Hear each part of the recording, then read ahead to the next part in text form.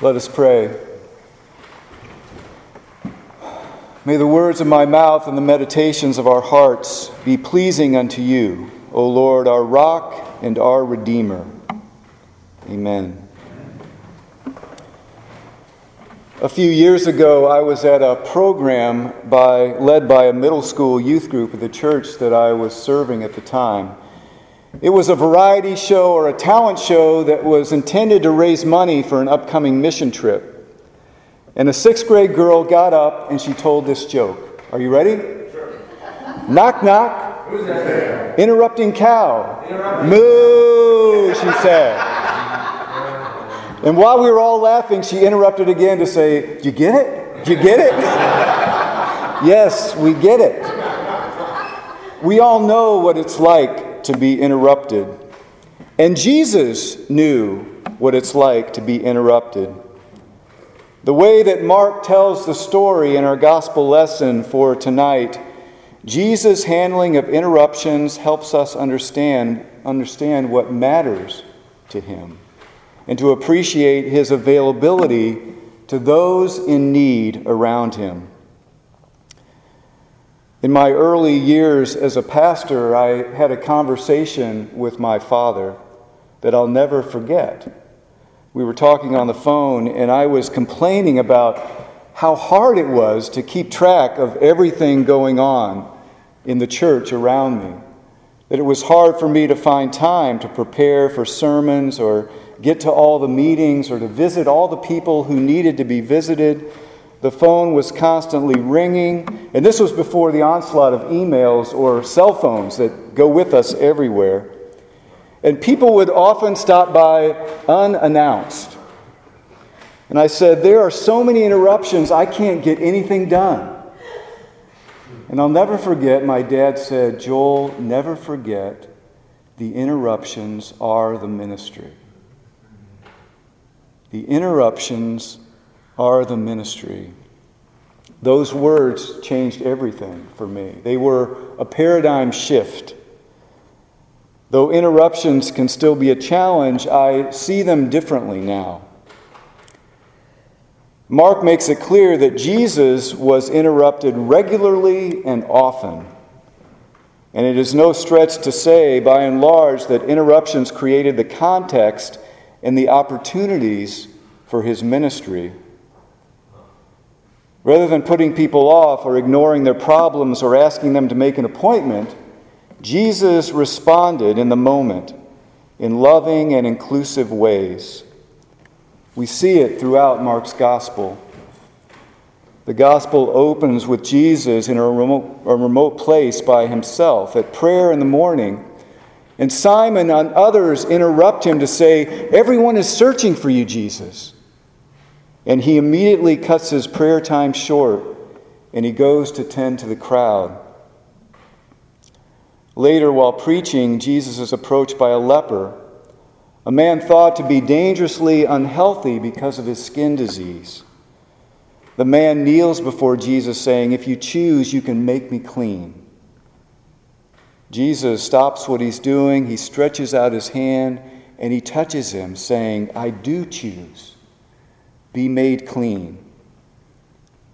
The man interrupted Jesus, but Jesus, by touching him, interrupted the man's isolation and began his restoration to the community. Next in Mark's gospel comes an even more familiar incident. While teaching to a full house, a man with paralysis is lowered through a hole in the ceiling. When Jesus sees the faith of the man's friends, he says to the man, "Son, your sins are forgiven. Pick up your mat and walk." His friends interrupted Jesus, and Jesus interrupted normal social protocol to acknowledge the faith of his friends and to give the man new legs to stand on. And so it goes again and again in Mark's telling of Jesus' ministry. In our text this evening, Jesus is interrupted not just once, but twice. And in both instances, without hesitation, he drops everything to respond.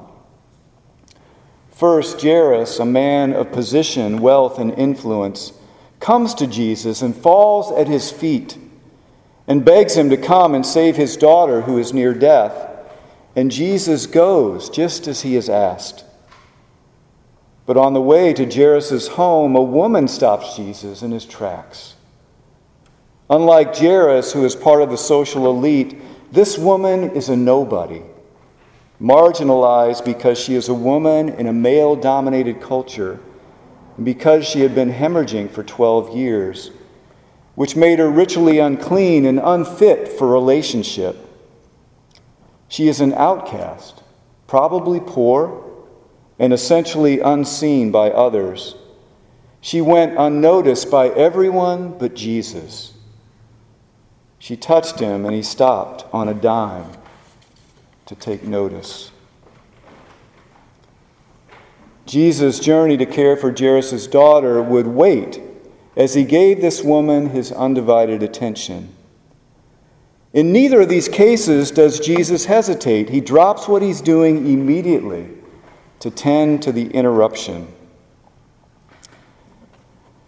Now, I want to point out here that what Jesus does is more than perform a healing in both cases. What Jesus does reveals what God can do when God is invited into our lives, when God interrupts what we think is just our ordinary, everyday experience. God enters in to interrupt our lives and exceeds any expectation we might have for being made well. In fact, the Greek word translated here as make well or be made well is more often translated as to save. In Mark's reporting, it means more than a simple curing of what ails you, though that seems to be what Jairus and the woman were seeking. They both long for a cure, but what Jesus recognizes and announces to them is far more than that. The woman's life is restored, and her reintegration in community has begun. She's valued again for who she is. In Jairus' case, we don't know exactly what happens, but we do know that his daughter gets up out of bed when everyone thought she was dead. She too is restored to her family. Both are saved in the fullest sense of that word, beyond simple cures or healing. I'm reminded of our commitment here at Richmond Hill to seek the healing of our metropolitan city. This text makes me think about healing in a broader and more inclusive way. It has something to do with salvation. We are seeking the fullness of what God intends for all of us. It is to hope for something full and complete for all of us who live here, for all of God's creation around us, for this entire metropolitan area. At evening prayer throughout the week here at Richmond Hill, we pause to reflect on an aspect of our rule. There are 12 points that we go through again and again. And last week, the point that we spent reflecting on throughout the entire week was healing. And on Saturday night, Richard shared some observations about healing that I thought were particularly insightful and pertinent. I wish he was here tonight, but he and Mary Lou are on vacation in Maine. But I asked his permission to share this. He said that if sickness is being present to the hurt, then healing is being present to the presence, or being present to God and to what God is up to. It's something that we see here in our text. Jairus and the hemorrhaging woman become present to God in the interruption that they create. And that makes all the difference because it leads to something far more than just their getting well. Richard went on to share a quote from Esther Duvall, which I think is also pertinent for tonight. She writes that our God, the God of love, does not want a broken and divided self. God created us for fullness of life. God created each of us to be a free son or daughter. That son or daughter who in our deepest being each of us longs to be and to become. And we all know in our heart of hearts, even if we are unwilling to admit it, that this healing of our divisions, this search for wholeness, must be an ongoing process. There is no once and for all moment when we can say that at last we are whole. The past is buried and over, the hurts forgotten, the wounds healed. Instead, we find that it is to be a search that we must expect to continue throughout our lives. Now, I think the same can be said for us as community, that God does not want a broken and divided city any more than God wants each of us to be broken or divided. God created all of us for the fullness of life that God intends and desires the healing of all divisions that would separate us. God desires wholeness for our entire community. And the realization of that, too, is an ongoing process. It's something we're invited to participate in, something we pray and work for daily together here at Richmond Hill. Our prayers in a few minutes will be a reminder of that. Lisa Sharon Harper was our clergy convocation speaker last fall, and she led a workshop here at Richmond Hill last January, early February on faith-rooted community organizing. And Lisa equates this fullness that God intends with the word shalom from the Hebrew Scriptures. And she reminds us that shalom is more than peace or tranquility or simply the absence of conflict. Shalom is a matter of wholeness and completeness, of things being as they were meant to be. Her vision of hope, a vision that I think begins to describe what a healed metropolitan Richmond might look like, sounds like this in her writing. Shalom is what God declared. Shalom is what the kingdom of God looks like. Shalom is when all people have enough. It's when families are healed. It's when churches, schools, and public policies protect human dignity. Shalom is when the image of God is recognized in every single human. Shalom is our calling as followers of Jesus' gospel. It is the vision that God set forth in the garden and the restoration that God desires for every relationship. Doesn't that sound good? But what does shalom like that require of us? First and foremost, I think it requires a deep and complete trust in God. Something that we see in the characters in our text. When Jairus arrives home with Jesus, everyone is weeping. He is told it is too late, but he remains steadfast and hopeful in what is to be. It is all the more remarkable that Jairus trusts Jesus when there is growing opposition and even plotting among his colleagues to have Jesus killed. He's aware of that, and yet he goes to Jesus asking for help. And he continues to trust even as Jesus is laughed at by others in his own home.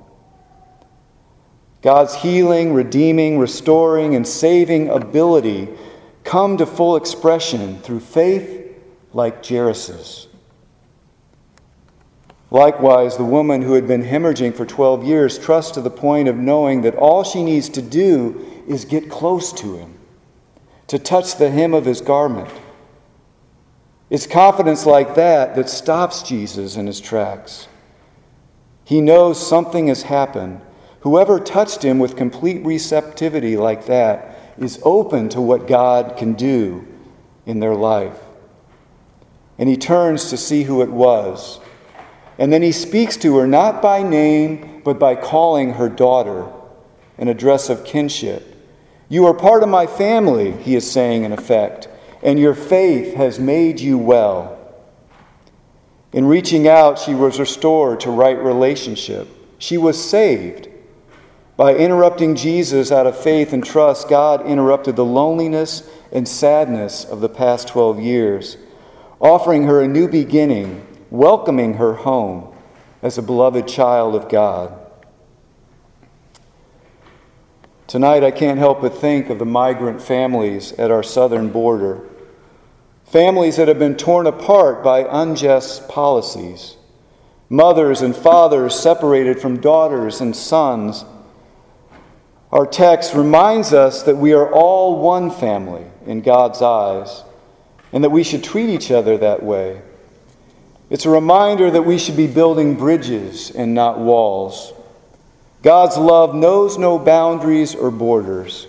What Jesus offers is relationship and ongoing reconciliation. That, too, is what healing looks like. Jesus' interactions with Jairus and his son and with the woman and her illness are strong examples for us. We, like they, must trust that Jesus is who Jesus appears to be. When other voices challenge or deny that or suggest that it's just no use, encouraging us to simply give up or to lose heart or to put our faith in someone or something else, these stories encourage us to persevere and to remain present to God's presence. The healing and wholeness that Jesus offers doesn't ensure that every ailment or suffering will end immediately, or that we won't die, or that everything will turn out just the way we want it to all the time. But it does affirm that even death is not the end of the story. It's just another interruption. An opportunity for God to do what God promises to do, to love and heal and make whole. And it's another reminder that the healing we seek is a process that requires our participation and ongoing trust. God is up to something, and we must trust in that and in God's desire to interrupt our lives, to bring completeness to this broken world. And that's good news for those of us committed to a grand vision of divine healing and wholeness for even this metropolitan city. Amen.